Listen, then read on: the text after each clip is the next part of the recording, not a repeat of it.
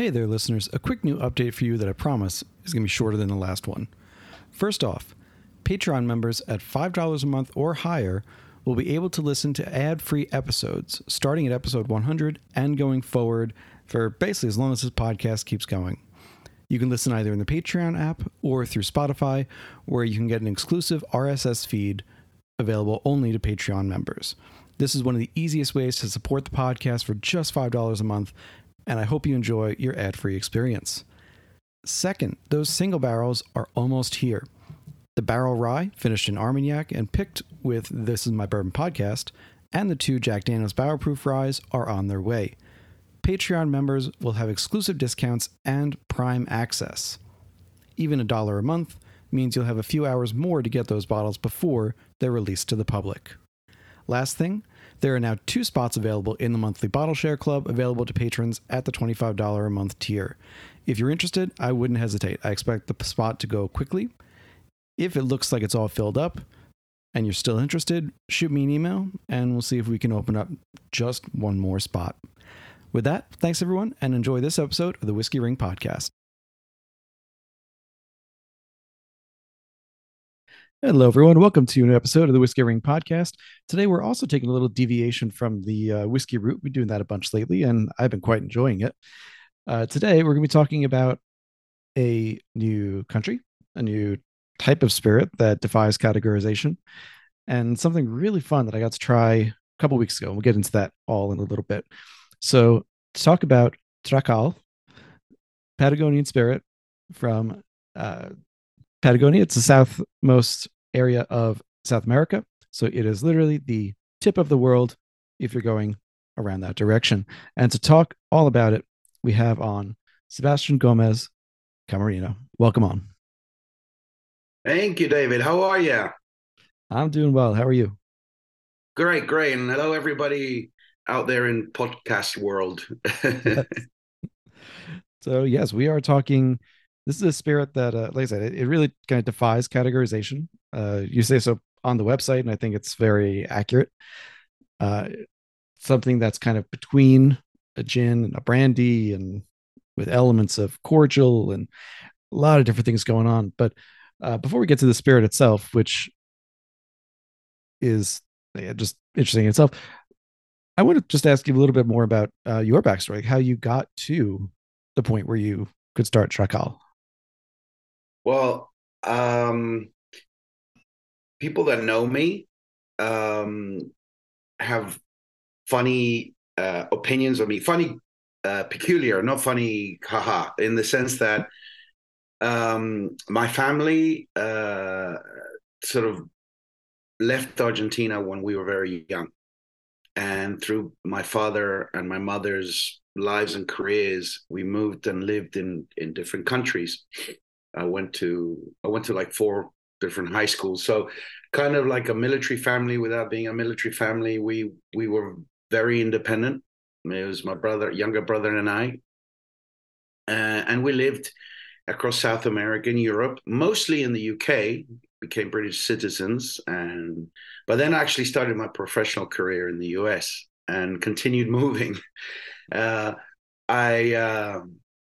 started Trä-Kál because of an idea, an observation I had. I couldn't shake this notion. I was working for a Diageo at the time, and I was in a commercial role. I wasn't in the productive side at all, but I really enjoyed the whiskey tours and the wineries and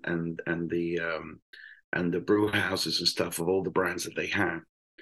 And but apart from sort of nerding out on that, I was sort of looking at the history of booze in a weird way, context, trying to find context. I'd go to a bar, and to me, it's like a compendium, like an encyclopedia of humanity's endeavor. I mean, without putting too much of a shine to it, because the booze business is the booze business, but it's also very interesting in the sense that you could argue it's the oldest technology continually used. From agriculture came distillation. Wars and histories and kingdoms and empires, their fortunes were largely determined in their trade, and a lot of it was, associated with alcohol production.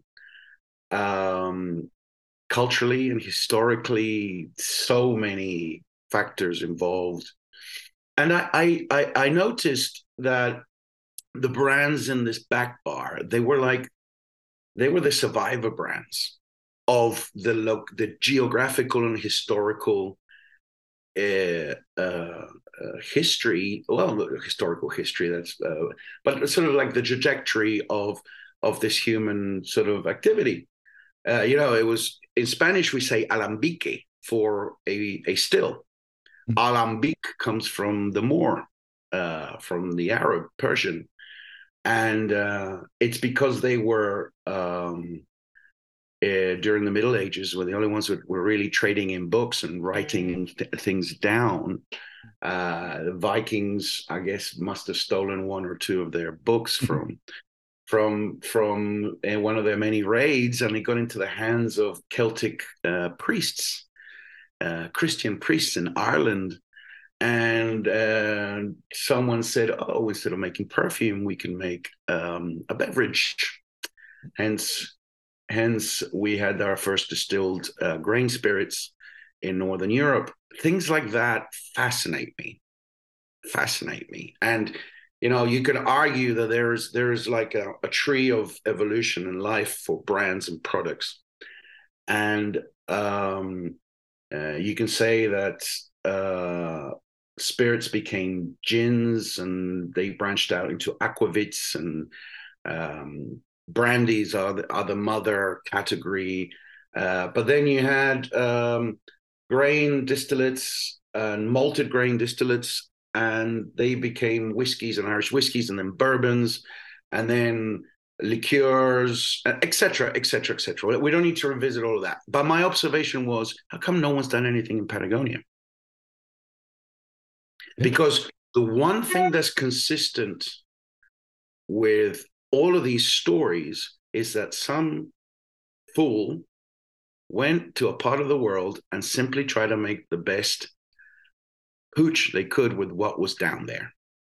And I couldn't understand, knowing this part of the world and all its attributes, why no one had tried this. Not to make a gin or an aquavit or a schnapps or whatever, because there's been German colonizers here and Europeans come through here and stuff. And some crazy uncle or grandfather did make a pear schnapps or a Kiesfasse down here.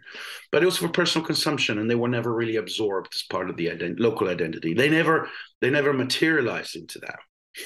So if you're listening to me and you haven't switched off already, you probably figured out that I'm quite a fantasioso guy. I sort of I do these mental exercises, and I thought, well, why don't we do the same? Or at least why don't I do the same? Because by then I was doing it all by myself, and no one was crazy enough to go on this journey or start this journey with me. And it was like, why don't we put a pot where there's good water, really interesting ingredients, an identity that's totally unique in itself, and let's see what we can make down there. I was always attracted to this place, and kind of selfishly, it was like I was about to turn 40 years old, and I thought this would be a great lifestyle for me. If I were to say with my life, what am I going to do for the next 25 years, like before I put my boots up, I'll do what I want where I want. And it sounded fantastic to have a distillery in Patagonia, even if I was the only fool making booze. It was just, I needed to get it out of my system. And that's why I said that. This is how I stumbled upon it. I couldn't shake the idea off. It started in about 2011. And by 2016, I already moved down there. I'd already done some testing and stuff, and moved down here because I'm here now. I'm a resident in Chile, and we have the distillery in La Región de los Lagos, the lake region in northern Patagonia. And the brand started out in 2017, and here we are.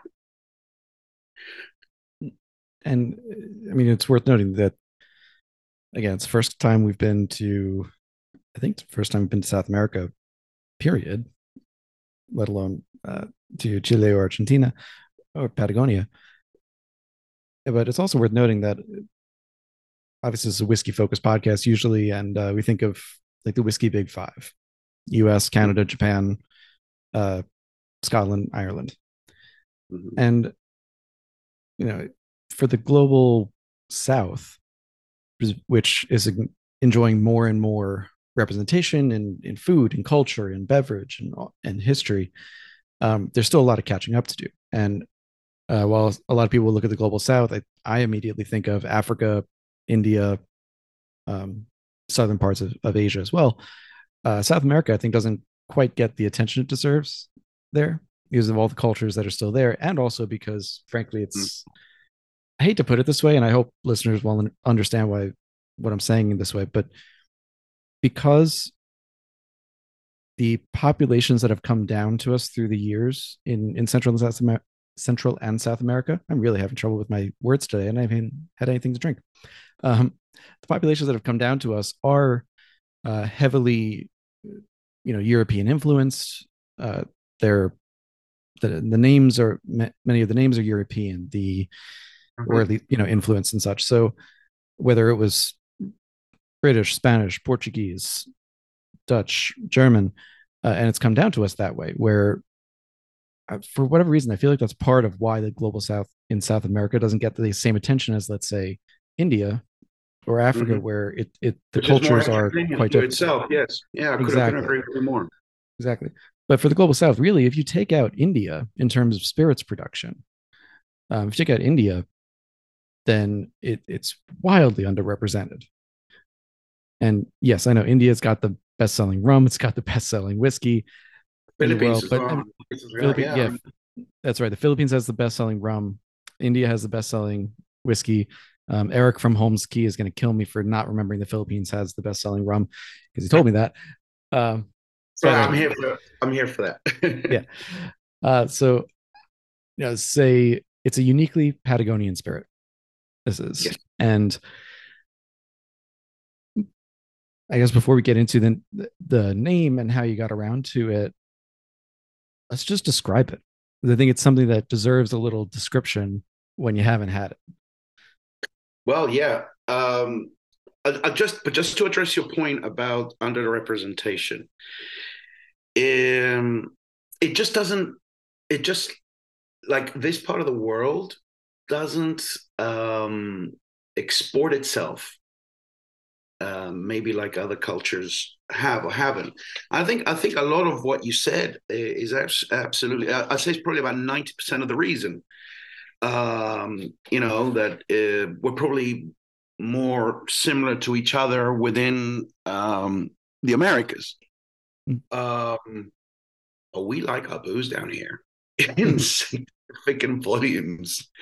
Brazil with its cachaça, Colombia with its aguardiente, the rums and brown spirits and whiskeys that are consumed in Venezuela, piragua, which is like a moonshine from Paraguay, Chile and Peru with their piscos. Argentina has the most European consumption. They like their liqueurs and their amari and have a lot of their own innovation that you probably don't expect unless you go down there. It's really quite fantastic. And in the US, more about the agave from Mexico and Central America. But in Central America, you have the white cane guaro, which is very similar to the piragua and the cachaça, and it's drunk in copious quantities and stuff, and it's very much a part of the national identity. I think the cocktail scene has a lot to do with it too. The way it's consumed and the versatility of these particular things. The preparation of the cachaça is basically the caipirinha for the rest of the world. The aguardiente is drunk straight. All of these things kind of make them perceived as one-trick ponies, although they're incredibly sophisticated and there's so much to learn. If you wind back the clock 20, 25 years, David, think about how tequila was consumed. No one knew about sotol and mezcal and bocanora and all these things. And It was for everyone thought shooting. it was a Yeah. shot, and it was a. How do you want your margarita, frozen or on the rocks? That Right. that was kind of, and until someone started scratching away at the surface. And believe me, I've been to over 60 countries with this business, and I chose one where I wanted to do my own thing. But believe me when I say I've been around and I've seen, especially in South America, the versatility and the diversity of the hooch that's made. I just wanted to address that because I think Yeah, uh, absolutely. anyone who's passionate about this just needs to take a walk south. It'll be fun. What you'll discover. Uh, on the on what it is. How much if why don't I flip the tortilla and ask you what was your first perception when you tried Trä-Kál? What did you think? So to give a little context, I got to try it at the Indie Spirits Expo in New York. This was a couple months ago Mm. now, but and it was I think it was my second taste of the evening. The first being a high proof balcones. So I had not balcones, sorry, a high proof Garrison Brothers. Mm-hmm. So I was like, that doesn't sound right to me. So so my palate was warmed up, let's say, and I went over, and it was still very early. There were not a lot of people there yet, and I got talking to a representative there, Jenna, who said, I said, I've never seen this liquor before. I've never seen the brand, the from Patagonia. Like nothing was ringing a bell for me. And she said, do you like gins? I said, yes. Do you like the Coors? Mm-hmm. And do you like, what was the third guy? Oh, the brandy. Do you like a brandy? I said, honestly, yeah, I like all three of those things.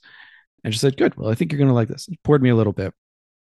And she said, it's kind of a baby between brandy and gin. It's made off of the fruit base, but kind of in a gin style with the botanical, and all of that just went right into the flavor profile.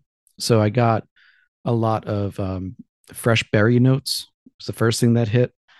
Also, an immediate, really nice mouthfeel. Like this is at 42%, 84 proof. So it's not a high proof spirit necessarily, but it drinks like it drank like a liqueur, like a thicker amaro, without being too heavy. But I do like things with a big mouthfeel. So It's important to say yeah, to our people who haven't tried it that are listening in, it's yeah. totally clear and transparent. There's Oh no yes, sugar. There's no sugar yeah. in it. It comes So out of I the had, bottle like this. It's a spirit. It's not a liqueur. It's a right, liquor, but not a liqueur. right, exactly. Um, so yeah, the first thing was just the berries, and then kind of apples or orchard fruit. There you go. Showing the bottle right now, and Mm-hmm. and then afterwards was more of an herbal thing, like a little bit of mint took over, some kind of a. I'm trying to think of the kind of leaf, like a shiso leaf kind of Mm-hmm. thing. I know it's more Japanese, but that's just the way that my brain went there.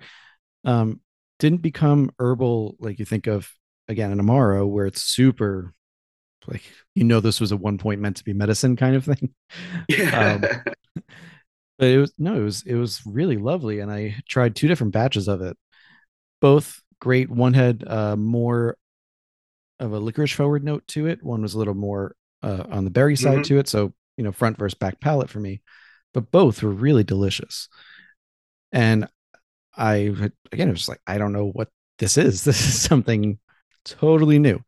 And to that point, it doesn't fit in any categories. So it may sound like you're dancing around the categories of his brandy gin. It's because it doesn't fit into any of those. Mm-hmm. So flipping the tortilla back to you. Now it is your turn. Yeah, so I understand. Listen, I I can tell that you've been around the block. That's pretty much spot on description of what it is. And let me tell you why it's this way. My intention was to try to make the most representative and authentic spirit I could in this part of the world. I had no idea if it was going to be any good, because mostly that's down to the distiller and the technique. Okay, you can make great whiskeys and bad whiskeys in the best place in the world. It's the distiller has a lot to do with that too. But I didn't go down there. I didn't come here with a recipe. I What I was trying to do is, like I said, be authentic and representative. So I only use ingredients which are 100 kilometers around where we opened our distillery, where we have our source, we have our water source below us, and I tried to make the spirit Patagonia in a bottle. My interpretation of what it's like to be down there or be here. I think we've achieved that in as much as we've had visitors come down here and we go for hikes in the backwoods. And if anyone listening, if you Google Trä-Kál, Trakal, and you'll see the story of the Patagonian spirit on YouTube, and also go to our website and there's links and everything. You'll see that right behind our distillery. It's wild. There's lakes, and then the Andes and the volcanoes. And this is where all these native ingredients are.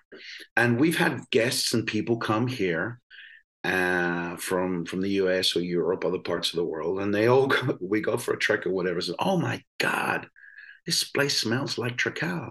And I go, nope. I'm flipping the tortilla again. Trä-Kál smells like this place. That's the key. I want you to open the bottle and get the air and the aromas and those unique herbs and fruits and berries that are in Trä-Kál. We moved the distillery to the ingredients. We didn't take the ingredients to a distillery. And we spent 3 years beating metal and copper, steel and copper, to design and build our equipment specifically for Trä-Kál. There's 3 types of pots, one for each distillation. We have 5 pots in total right now. So we have 2, 1, and 2, but there's 3 distinct types, which we designed and built ourselves to make Trä-Kál for each one of the stages of the distillation. The first is to extract the alcohol from the fruit concentrate. The second is to prepare the alcohol with berries, which are all native and local, which include a lot of glycerin. So we produce our own sort of glycerol. That goes into a final distillation in a very peculiar pot, because it's all copper, there's no plates, and has an agitator with a big spoon, and which mixes everything up and distills everything very slowly. And we infuse at temperature essential oils, which we produce year round from 7 native herbs. If you didn't do any of that, you didn't do the second distillation to prepare the alcohol from the first distillation, which is the only alcohol we produce. And if you didn't use that design, you wouldn't achieve a clear liquid that behaves like any liquid. See how there's no beating? It just completely becomes clear. To the mouth, it's smooth, but it's untuoso, as we say. It's rich, but there's no residual sugar. It's a micro dosing of these essential oils. It's actually less than in perfumes. Okay.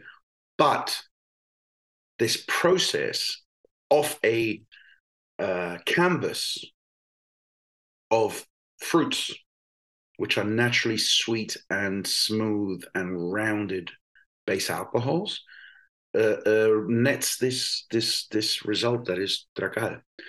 I didn't come up with this, but I think it's a really good visual. The 3 distillations is like painting a picture. You need a canvas, and that's our fruits. We ferment and distill those fruits.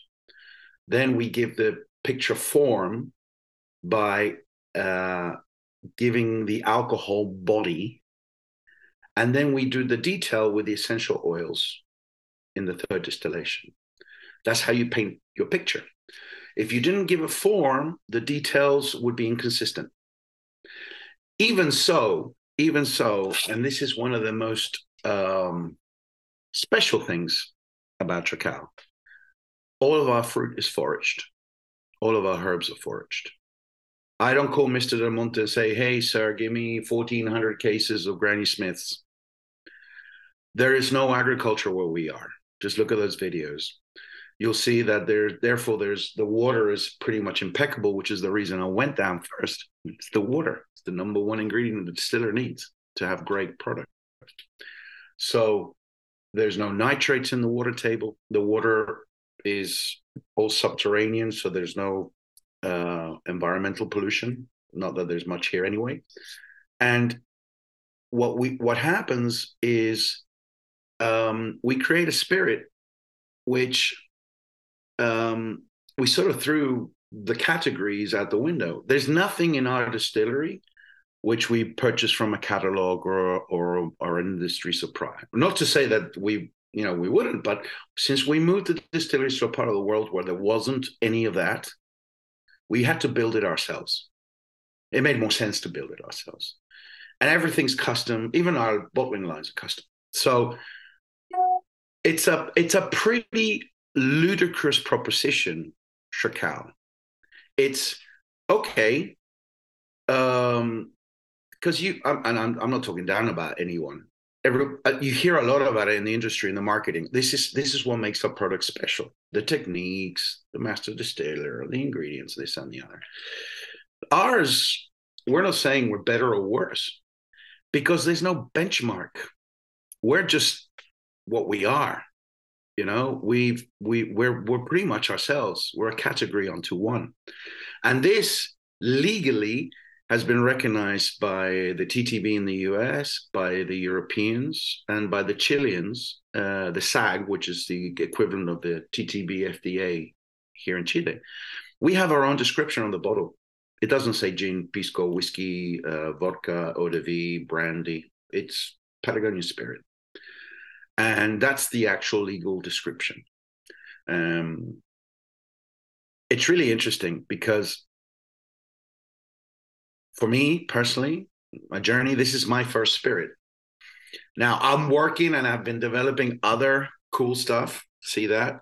That's got a different color, right? Okay. There are so many interesting flavor profiles here. It's like a palette. It's like a bartender or an enthusiast or a journalist or whatever. They say, what the hell is this? This is what we're trying to do. We're trying to sort of like, wake you up into this sort of whole world that is Patagonia. When you come to Patagonia, even if you're not in the booze business or whatever, people, I've hiked with people and walked around and shown them around and stuff like that. Oh, this reminds me of the Pyrenees, or it reminds me of the Alps, or it reminds me of like the Peshawar Valley in Pakistan, or it reminds me of the Rockies or whatever. Except it doesn't. Because then you're going to see a condor, then you're going to see a puma, then you're going to see these trees, which are completely unique. And then you're going to smell ulmo honey it's the most delicious honey. Okay. All of these things, it's just like a little bit of a parallel universe. It's not the same. Just on our bottle, you see our bottle design? I don't know if you can see it because of the light here, guys and girls. That's Chile. I'll be including pictures for any audio listeners. Well, this isn't all of Chile.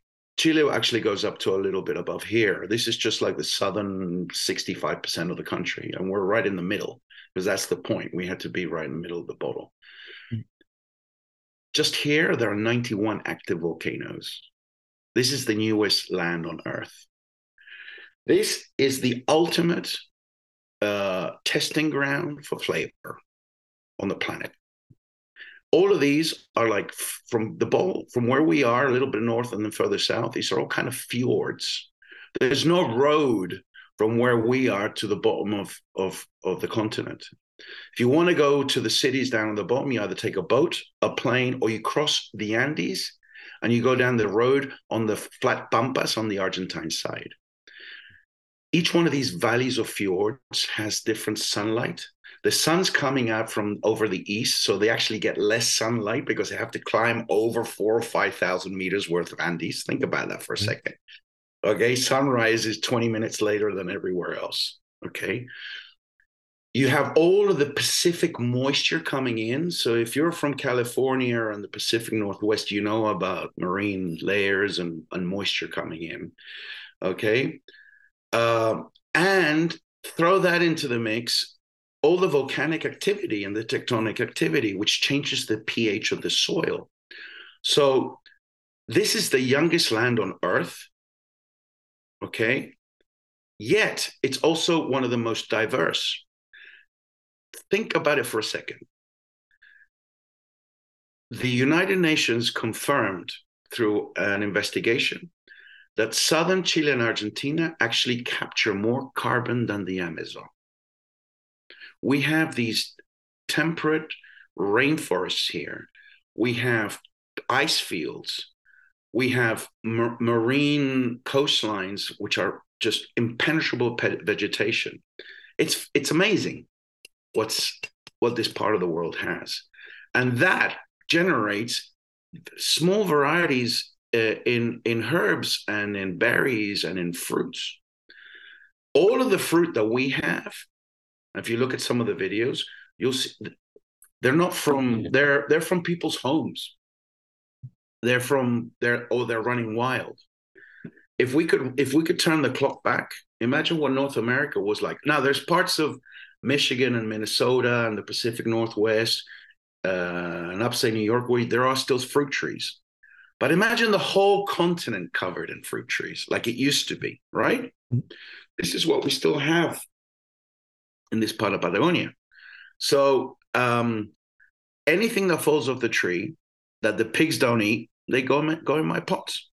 Apples, pears, quince, crabapple. For me, it's just like what great-granddad would have done a couple of 100 years ago. Like I said, that was the mental exercise. You know, what are we going to use? I'm not going to make a gin. I'm not going to import juniper berries and grains. There's none of that. I'm going to work with what's on the land. And that's the story. Beating a lot of metal, scratching your head. And I think the final ingredient, I think probably the most important ingredient, was to be humble and to listen to the local people. I spent about 9 months backpacking. I got to know the local communities here, the Huiche people. Huiche mean Che's people. Huiche means people from the southern coast. It's a matriarchal society. So the chieftainess called the Maki. She I guess she read that I was being respectful and humble about it and what I was wanting to do. And she told me a lot about the herbs and the histories and the medicinal properties of all of the things that they use and their mythology and their values and their culture. And it's so immersive. It's like we feel very, very proud to be part of this story. Okay. And that alcohol has that. Think about it. And this is why I'm passionate about alcohol brands. They encompass so much about an identity of a place and a history of a place and the unique characteristic of a place. I challenge anyone to think of another consumer product that has that sophistication and that depth and that sincerity about what they are. When the brands are sincere, okay, something like a Macallan's or a Johnny Walker or a Barbancourt rum from Haiti or a Japanese whiskey, or in terms of the sincerity of those traditions. Pisco is from the 16th century in Peru. I mean, Alabas and those brands, literally, they're still making it with the same pots that the Spanish conquistadores built when they were there because they couldn't make wine. The grapes were no good for wine, but let's make an orujo and then we'll call it pisco after the market town. That's just amazing to me. That's like anthropological heritage, and and I think when you understand that, I think you actually get like a little bit of extra pleasure out of your glass. This month's Impact Spotlight is on a new whiskey from Adelphi, Maclean's Nose, a new blended Scotch whiskey expertly crafted to have a West Coast character with both a high malt content at 70% and a high proportion of ex-sherry casks. Maclean's Nose is both a nod to Ardnamurchan's rugged Western Peninsula home with its beautiful landmark on the south coast of the peninsula, and as an homage to the long mentorship they've received from Mr. Charles Maclean. Maclean is an undisputed legend, affectionately referred to as the Chief Nose, since 1993 when the Adelphi name was revived as an independent bottler by Jamie Walker. Bottled at a super approachable 46% ABV, this is the perfect dram to sip while reading one of Charlie's acclaimed books. At an even more approachable $35 a bottle, this is a must-buy, especially for those of us who, much as we must love bourbon, are going to be fully bourboned out by the end of this month. Join me in the dram and look for Maclean's Nose in your favorite whiskey shop near you. The Whiskey Ring podcast is proudly sponsored by Impex Beverages. For sure, and there were two examples, one recent and one that was the very first episode we ever did, that I wanted to bring up as kind of a, not a side-to-side comparison, but something to think about. So the more recent one, which may be the episode before this, maybe two back, we'll see how they come out, but I was talking with Eddie Brooke, who is in Australia, on the far east coast of Australia by Cape Byron, does Cape Byron Distillery. Yeah. And they put out a great gin, helped out by Jim McEwen, well known to anyone who has worked at Diageo and at other brands like that, for sure. Yeah. But one of the things that they focused on was that you had to, aside from the juniper, which had to be brought in because it doesn't grow in that area. Hello. Georgie, by the way. Yeah. This is home. Sorry. It's okay. This is my boy, Georgie. Aside from the juniper, everything is most things are from that area. I think 17 of the 25 botanicals are native to the land, very close by. And wouldn't use them. Right, exactly. And because in that case, it's Australia, when they were making their things, and those evolved and survived and thrived through competition, through bankruptcy, through divorces and murders and wars and rebellions, and they worked it out and they got through. And I think, why wouldn't they? I think it's really fantastic that people use the local stuff, tell their story. And so that was the one part of it, because there are most of the botanicals are stuff that we're just not familiar with in the US, and I guess Australia is technically, I don't know if it's Australia is considered Western or Eastern, I don't know, but we're not familiar with it. My brother been there many times. My brother's been there for over 20 years. It's a fascinating place because it is in a process of transition. Okay. Mm-hmm. And Asia is changing the character of Australia. So I think Australia now is its own thing. It took them 300 years for them to figure themselves out.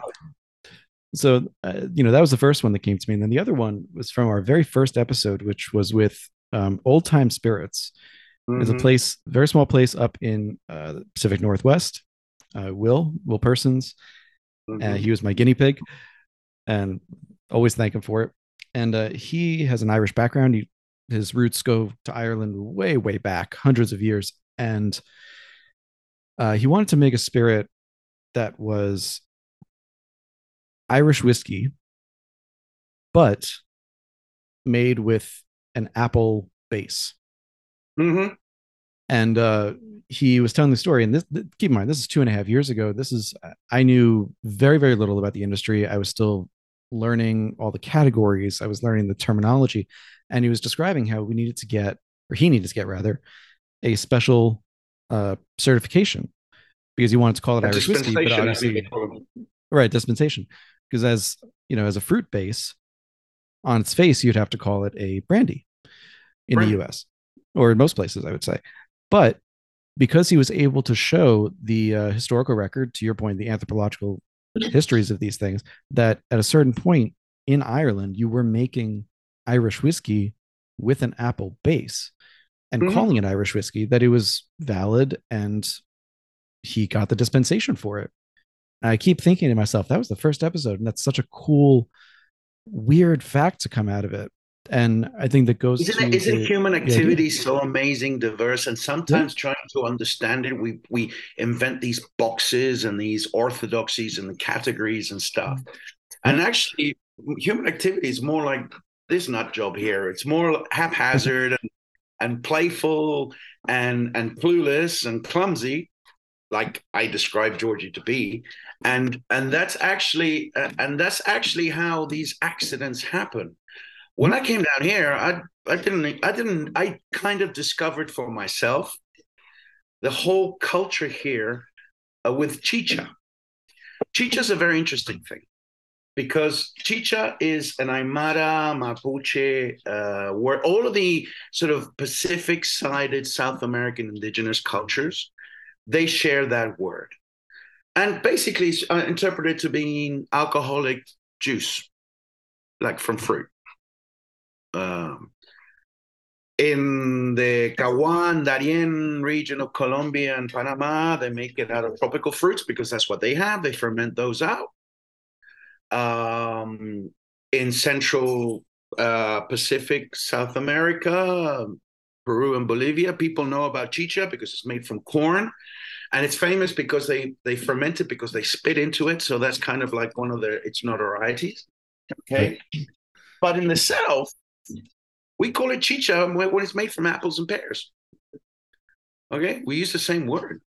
So we with at Trä-Kál, we don't distill chicha. We use the same fruit that they use because it's just the fruit that they have. Chicha requires fermentation of many months, and it's usually buried. So it oxidizes. Mm-hmm. So it's very dark, kind of flat. It's like a failed cider in the sense that there's no carbonation. Mm-hmm. But it's depending on the fruit, it can be very sweet and delicious. And I thought, here we go. Just use this fruit. Yeah. We don't oxidize it. We just make the juice fermented and in a few days. As soon as we can get the fermentation process to finish and get as much of the alcohol as we can, usually just above 5%, and that's what we distill in the first distillation. And if anyone, by the way, just because there's going to be someone who catches this, and I got to bring it up. If anyone heard that they, in one particular version of chicha, they spit into it to help the fermentation, and you think, oh, well, I'm never going to try that. I challenge you with this. If you've ever been on a distillery tour and stuck your finger in the malt or the wash, mm-hmm. where has your finger been? And they still let that go forward. So distillation cleans and fixes a lot of things. So don't knock it till you try it. It'll be fine. Because I trust. Yeah. I don't trust, agree with you more. Yeah. Listen, I couldn't agree with you more, especially since the fact that it initiates a process which is a closed loop. And by producing alcohol, it actually sanitizes it. Right. All right. The process ends when it can't produce any more alcohol. So exactly.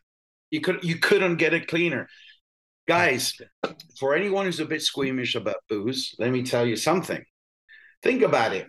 And those out there who are nerds about booze like I am and the history of booze, they probably figured out that up until Napoleonic times, when Mr. Napoleon was sick and tired of how stinky Paris was and how sick and full of dysentery and all sorts of infectious conditions his troops were, when he basically said, you know what?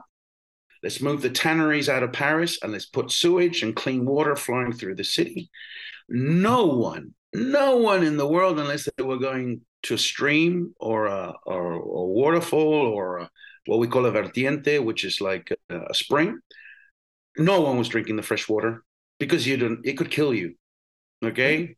So every historical figure, right up until some of them still held on, like Winston Churchill, but just about every important historical figure was pretty sauced up from an early age Thousands because of years we fermentation was the drank only wine and way, beer instead. yeah, meads and ales and all sorts of things because it was the only safe way to drink. So um, I throw that out there because sometimes when we get sophisticated and we get super nerdy and we also tend to fall into the trap of becoming a little squeamish about this, about the human existence. Trying new things, trying street food, and as you travel, or like a chicha or this like that. I'm not saying you do it every day, but it gives you a context of how we've survived and evolved to get these exquisite brands and products.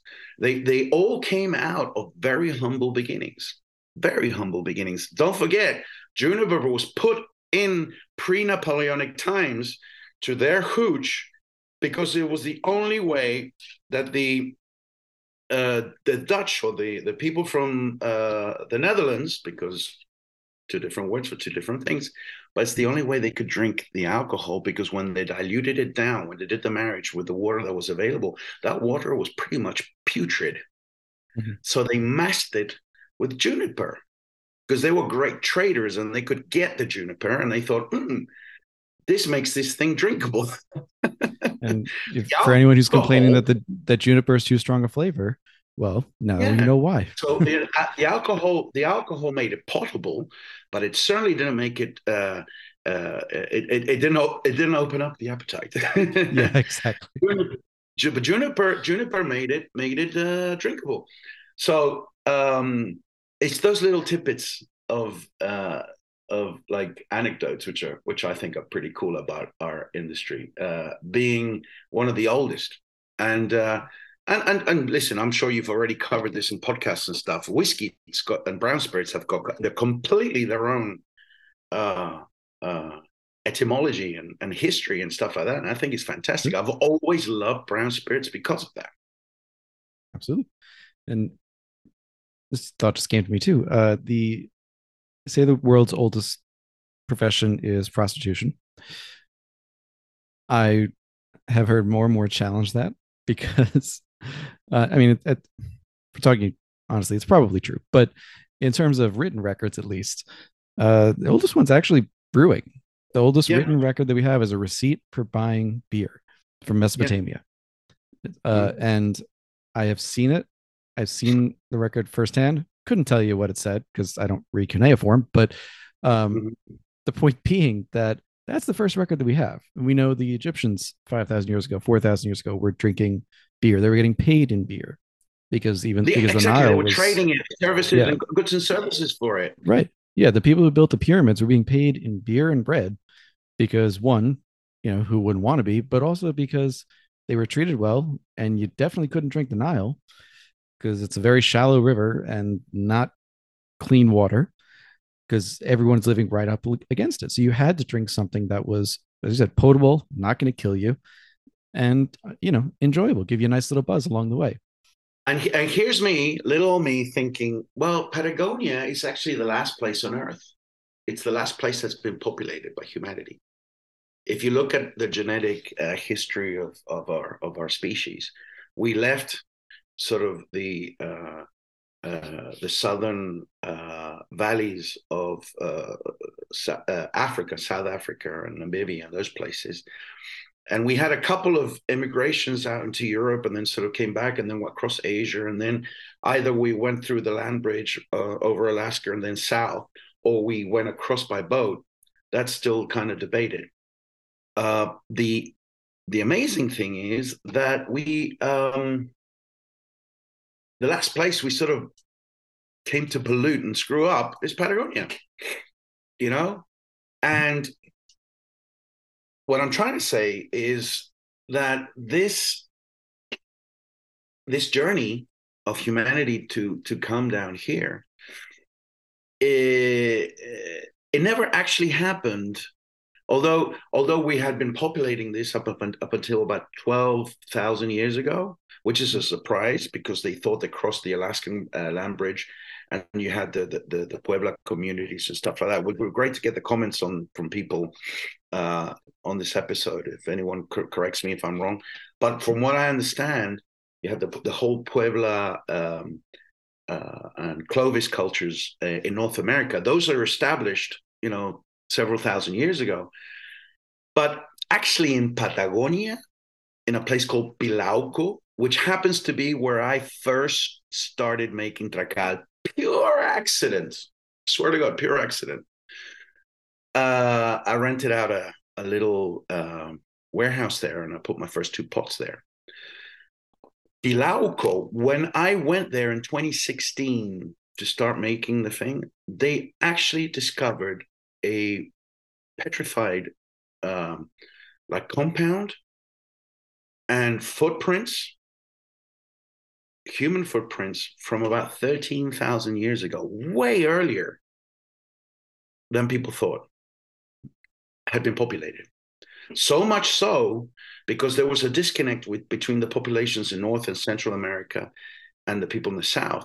They thought these people are Polynesians that came from New Zealand across the Pacific. And Chile is fortunate. I almost said owns, but Chile is fortunate to count on its territory as Rapa Nui or Easter Island, with the famous Moabs and this, that, and the other. So we have our own Polynesian culture. But no one thought that there was like a land bridge, because there wasn't, because of the vast distances, like 6,000 kilometers from the coastline of South America. That people made it on rafts and boats and kayaks or whatever. Pilauco, the name Pilauco is amazing because it's just like Trä-Kál, it's a compound name. Ko means water, Pilau means sacred. And it's where I started Trä-Kál that there's a natural spring, and there was megafauna there, okay, in those times, what they call the Quaternario, Georgie Quat, the Quaternario period, which is where you had the giant sloths and you had all these other large mammals. They would join up and meet there and go to Pilauco because of this natural spring. And humans settled near there so they could hunt them about 13,000 years ago. So even though we have that history, and I've gone off on a huge tangent, even though we have that history, none of the distillation never joined up, it never caught up. No one made the spirits down in this part of the world. So I guess my job was to make sure we caught up. That's what it was. And use local ingredients. And I swear to God, when I found that out after the fact, because there's some universities out from North America that have helped to understand all of this anthropological human activity there from 13,000 years ago. When we understood, this happened when I was just using the same water to make the first versions of Trä-Kál. If we have one thing that makes us different is that. And it's been so cool that the local people in the region where we are have really bought into it, and also the Chile bought into it. On our bottle, this is, but we're very proud of this. I don't know if you can see it, but maybe in a picture you'll be able to show it. All right, that says Chile. That's a Marca Chile. We are an ambassador brand for the country. We've been nominated, and it seriously makes my hair stand on end that we were invited to be considered a Marca Chile, like a Chile brand. So I guess being late to the party doesn't mean you're going to have a bad time, because now we've inspired a bunch of other people locally to start making spirits too. and there's some really interesting things happening.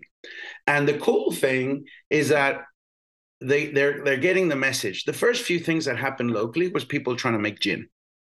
Okay. Mm-hmm. But then they realize, you know what? It's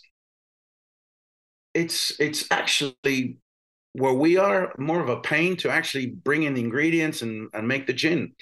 So they're using Luma and Meli and all these other unique flavors to flavor spirits.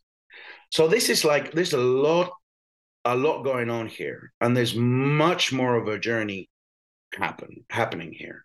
We're a small group of maybe 5 distillers, and we're all pretty crazy in what we're doing but we have no rules and we have no boundaries, and no one's telling us, oh no, this needs to be macerated for this long, or you can only use this type of wood, or this has to be done at this temperature. We're making it up as we go along, and we're having a lot of fun, and hopefully this gets translated for consumers, and they get to try new flavors. I really think they should. And there's well, first I'm going to ask you about the name, but there's 2 questions after that are going to be really important in terms of how the consumer gets to enjoy this. So you mentioned the influence of the local indigenous cultures, the communities that you got to meet while you were backpacking and exploring this. And you were telling me a little bit about this before we started recording. So the name Trä-Kál, it's compound, as you said, but yes, go from there. What does it mean? Well, it means well, sorry, I have a large dog. It doesn't mean I have a large dog. It means something else. Trä-Kál, as pronounced locally. It's 2 words. It's a phrase. Trä is courage, valor. Kál is an act. So together you can say it's an act of bravery. It's usually been used to describe the brave, the warrior brave. It doesn't mean the chieftain or the captain of the battalion or whatever. There's no hierarchical structure. It just means the guy that sticks his chest out, guy or girl. It's not at all gender-based. And remember, this is a matriarchal society. So it's whoever sticks their chest out and sort of goes forward and takes a leap of courage. I learned obviously this from the local people, so it was just like, oh, this is perfect. This is what the name should mean, because we're the first distillery in this part of the world doing our own thing. Not to say that we're brave or heroes. Like my old man jokes, he says, cemeteries are full of heroes, so you can't get too brave or too cocky, but that's what it means. It means moving the distillery to the ingredients. It means expanding the distiller's map.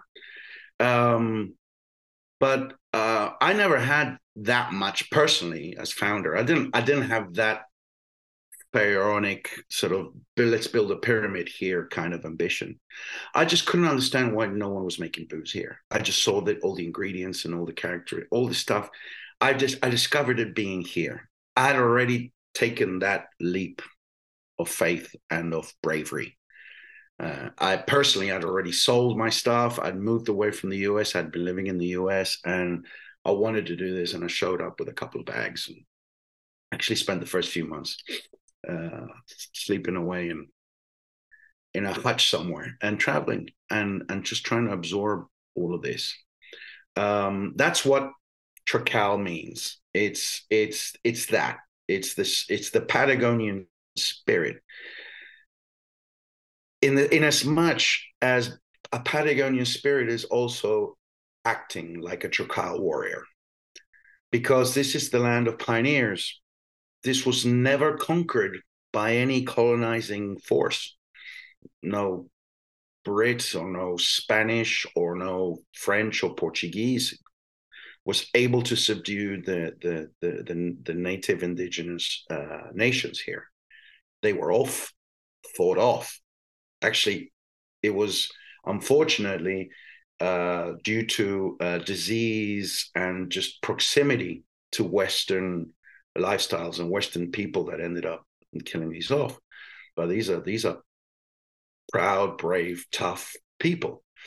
And then after a century or so, when you had people sort of leaving Europe, a lot of Germans and Italians and Spanish came here, mostly to the Argentine side, but some sort of crawled over the rock face of the Andes.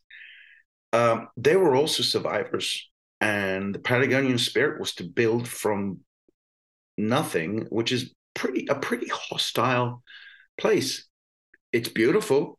It's it's a wealthy land in the sense that there's the rivers and lakes are full of fish and there's fruit and you can plant anything here and you'll be fine. But you got to work really hard. The weather, the connectivity, it's a pretty daunting place to try and eke out a living. And that's also what it means to us when we say Patagonian spirit. It's that sort of pioneering, make it on your own, and build beyond what you may benefit. That's the kind of thing, and I'm super proud and happy that some local people here, are inspired to make spirits. In fact, I'm working with a public university here with people from the Ministry of Education. So we can encourage graduates, students at the local university level, um, uh, to become distillers and actually create a curriculum for distillation in this part of the world. Um, it's the economy here is, salmon farming and some dairy, and it's kind of a little bit of it.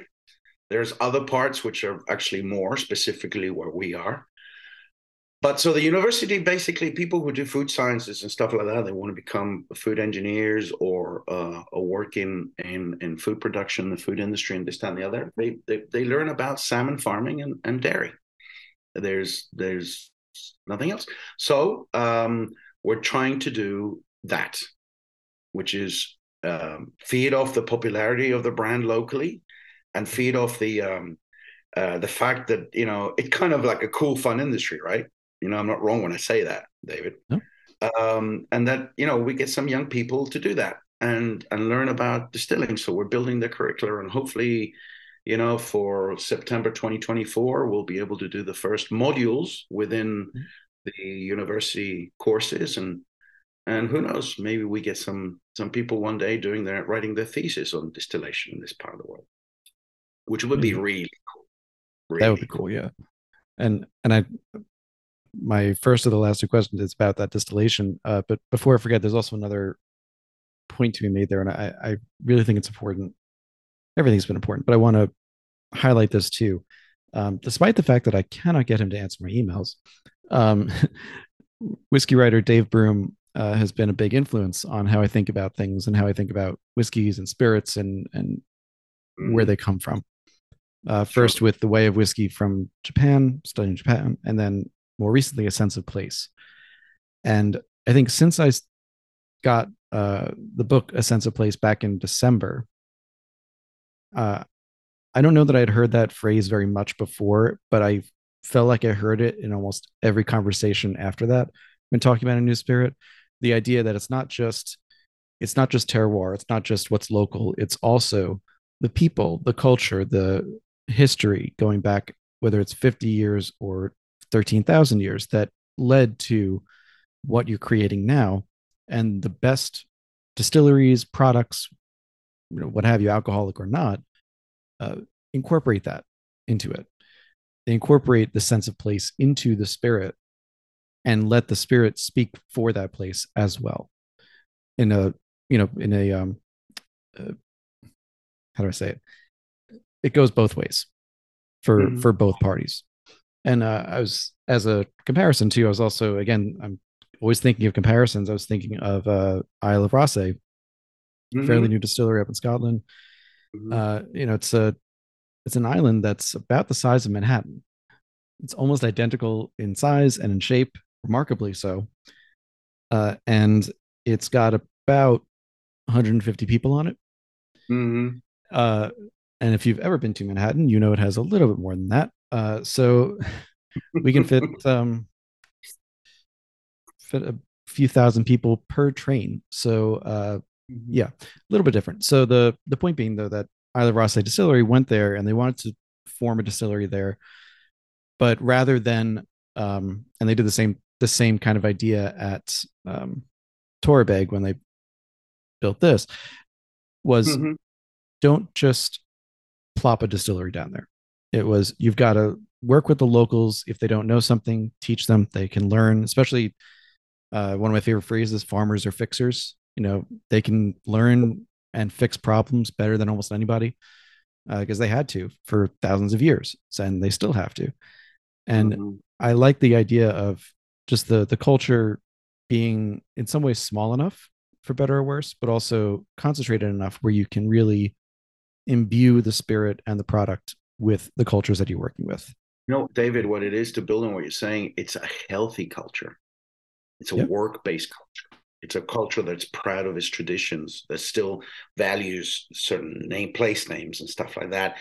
My head of distillery, um, we built the pots together. We built the distillery together. He's a local guy, 10 years younger than me. Name is Daniel Vergara Levican. He is the archetype of the distiller that we're going to put through the university process. He's going to feed back everything that we learned together because I don't think there's a better candidate in all of Chile, okay, uh, for to be a distiller. And his background was woodmaking.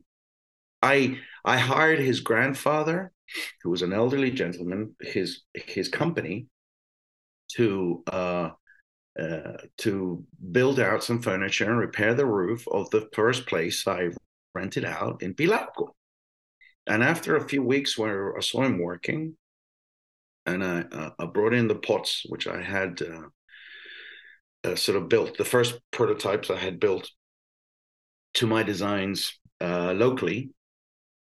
Parenthesis, the reason it was local and I chose that place is because of the dairy industry, and you have people which are good at making sanitary welds and on stainless steel and stuff like that. They can build pots and stuff. So I told them, use the mix so you can join copper with stainless steel, and then here's a tube and that's the column and all that jazz. Well, I had built these things in the first initial designs, and then I needed someone to work with because I couldn't do everything. Mm. I told Danny, hey, let's work together. I like the way you work. You want to learn something new? And his answer was, I always want to learn something new. And like you said, farmers are problem solvers. Well, the people here, the roof leaks, go fix it. Do it yourself. Right. You don't call some service people to do it. And it's such a healthy thing. And for me, it's just been such a joy because I was a city guy. I didn't know about operational things and stuff like that. But I guess just like in an office where you start a new job, the first thing you can do is learn how to make the coffee. In a distillery, you need to know where your pots are going to be placed and where the water's coming, and how you're gonna heat this thing. You start from the ground up. You start from the Mm. coffee machine. You start from the photocopier. You start from the ground up, and you problem solve, and it's amazing how you figure it out. Sure. If you're humble, if you're prepared to learn, and Mm. if you don't bring a lot of baggage with you. Um, and the people I found out here are amazing because they're like, they're excited to learn new things. And I just came up with an idea. I mean, everyone here has been drinking pisco beer and wine. It's not like, we're totally off the edge of the map, but it was like, you want to make what from what, and what are essential oils, and you want to use tepa stinks. Yeah, because the wood stinks, but the leaf is amazing. Making an essential oil, that's what gives you some kind of like a licoricey aniseedy kind of edge to the herbal profile. You want to use Depa. Yeah, I want to use the leaf. I don't know what the leaf tastes like. The wood stinks. All of these conversations were part of like the gestation process for Trä-Kál. It was so much fun, so much fun.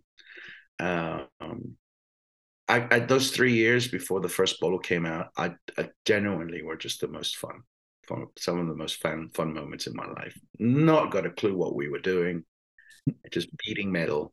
One of my pots, I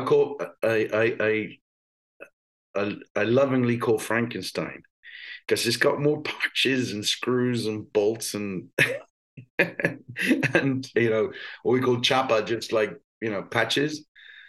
It looks like Frankenstein, but it works. You got to be careful with tradition there. Traditions to name stills after women, or at least female figures. Yeah, you're right. You're right. But this one, I guess I'll call her Mary Shelley after the girl that wrote the lady that wrote Stein. One of the greatest novels. Traditions are made to be broken. You're already making a spirit that had to get its own categorization. I think you can get away with having one still that's called Frankenstein. Right. But to that point, though, I did want to ask. You said earlier in springing it full circle, where you started off, you were working with Diageo on the commercial side than the production side, but you got to visit all these different places and different distilleries and breweries and wineries. When you were really ideating Trä-Kál and thinking about what you wanted it to taste like, what you wanted it to be, having an idea in your head, but obviously not having produced it yet. When you're looking at the still types that you wanted to build, and the not only the individual stills, but the full, 3 still process. There. 3 still, 5 still. 3 still.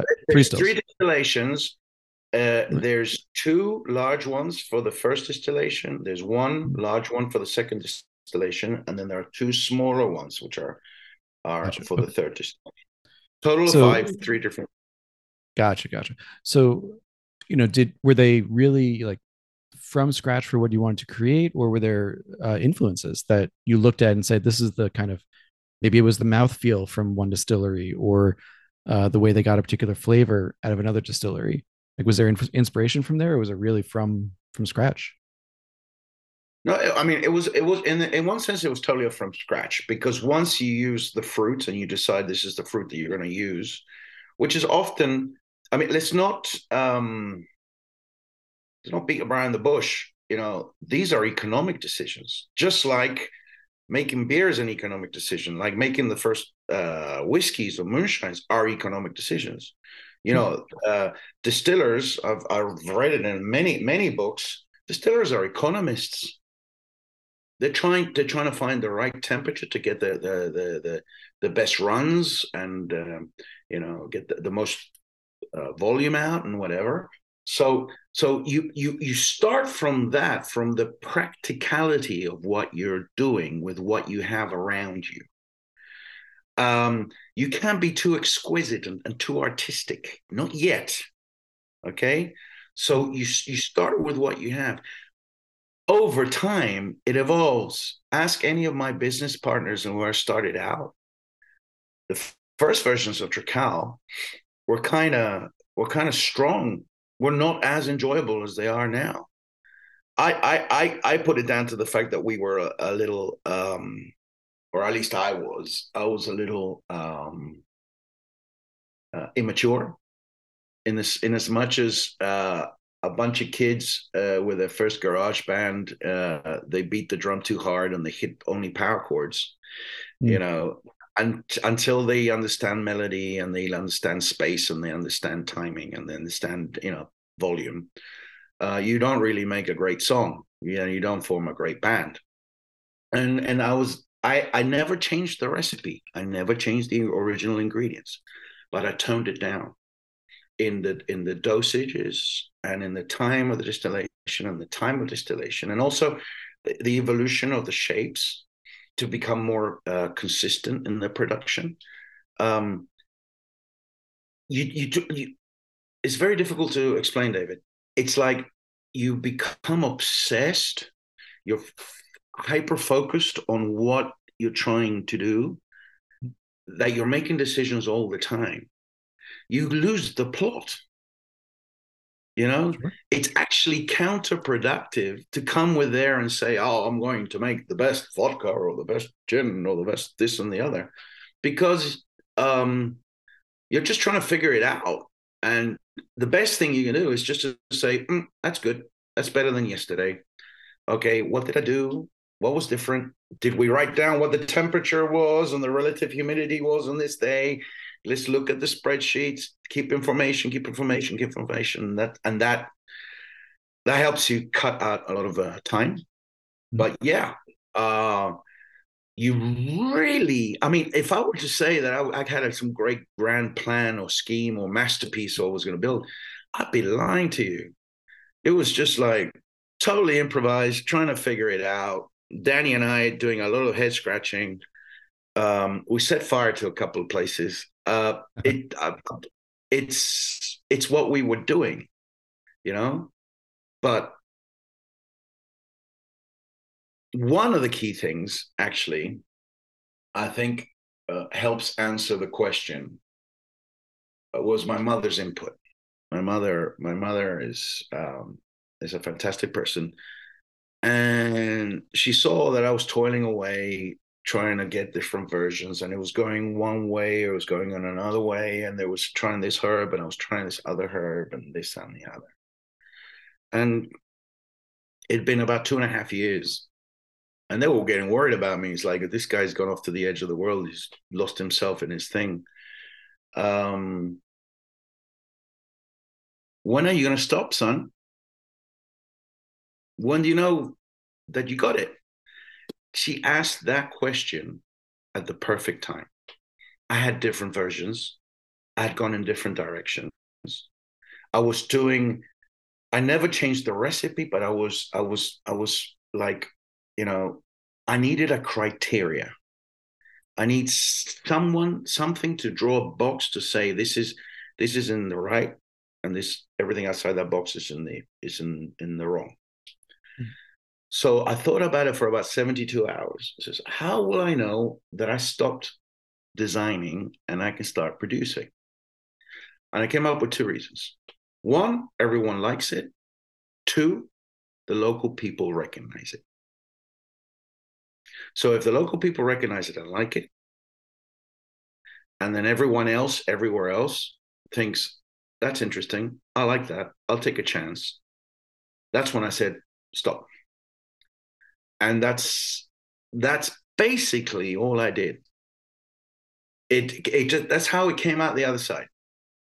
All of this other stuff was just like place, water, fruit, the Huiche people, Chile, me, my background, Danny's input, where we were. Uh, all of those things went into a huge funnel. And then it was just focus, focus, focus, focus. So okay, let's problem solve. Let's try and make the best we can. And then the timing of my mother's question was like, okay, what are we doing here? When do we stop?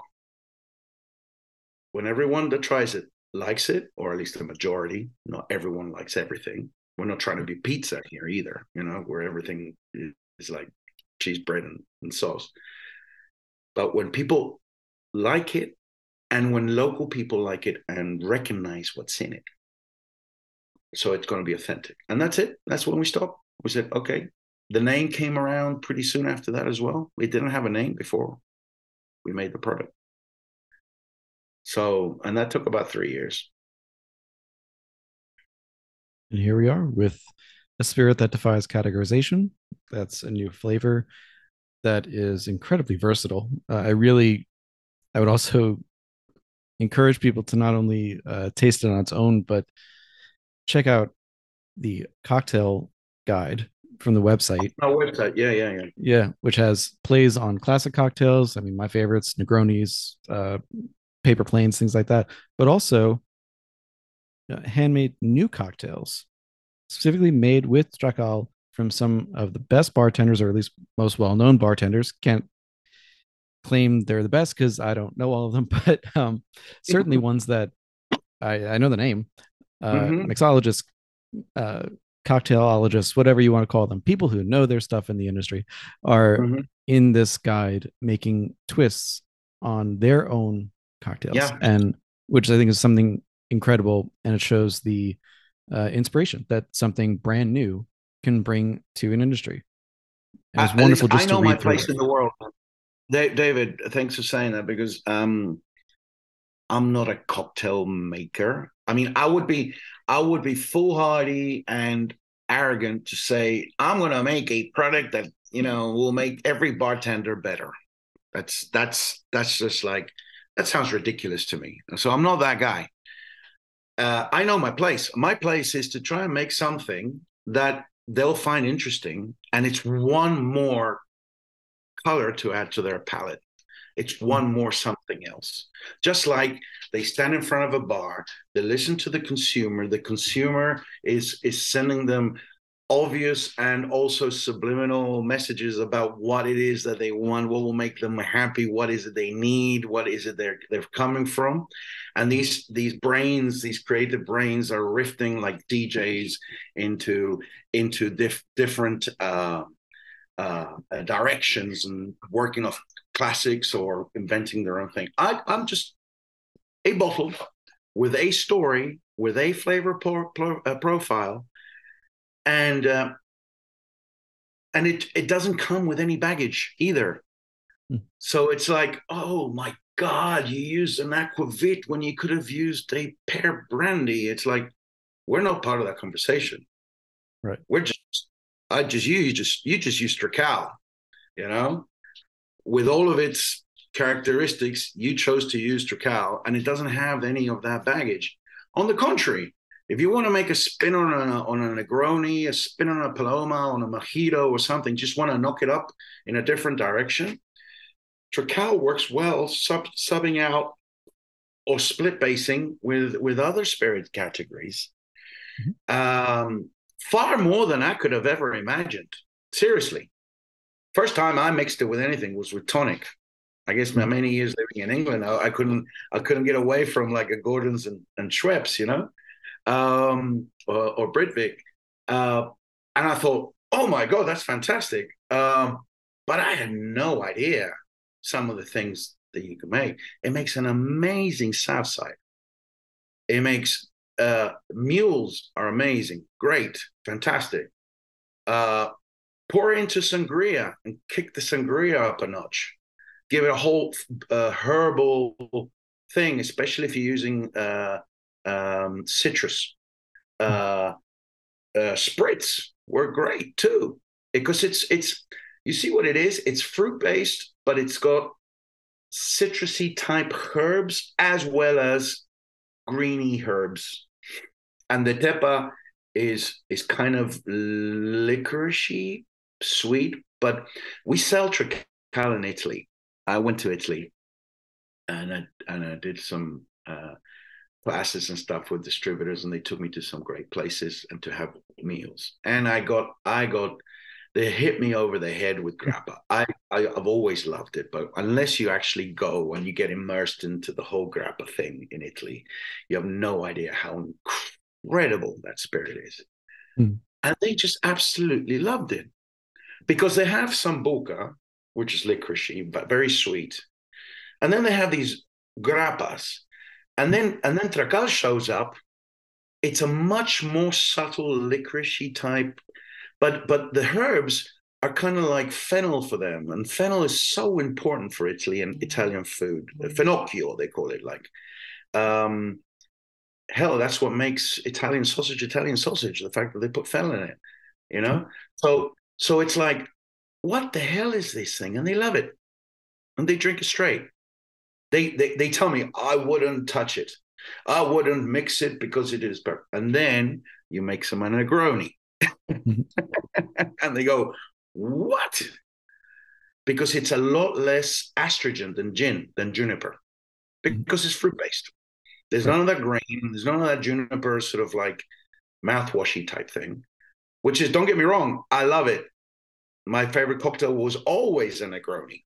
So it's like, but it's a different Negroni. It's a much more rounded, Negroni, much more naturally softer, not as bitter Negroni. So you give that to the Italians, and it's like, what did you do? You know? And I don't know. I didn't, I never made the first Negroni with Trä-Kál.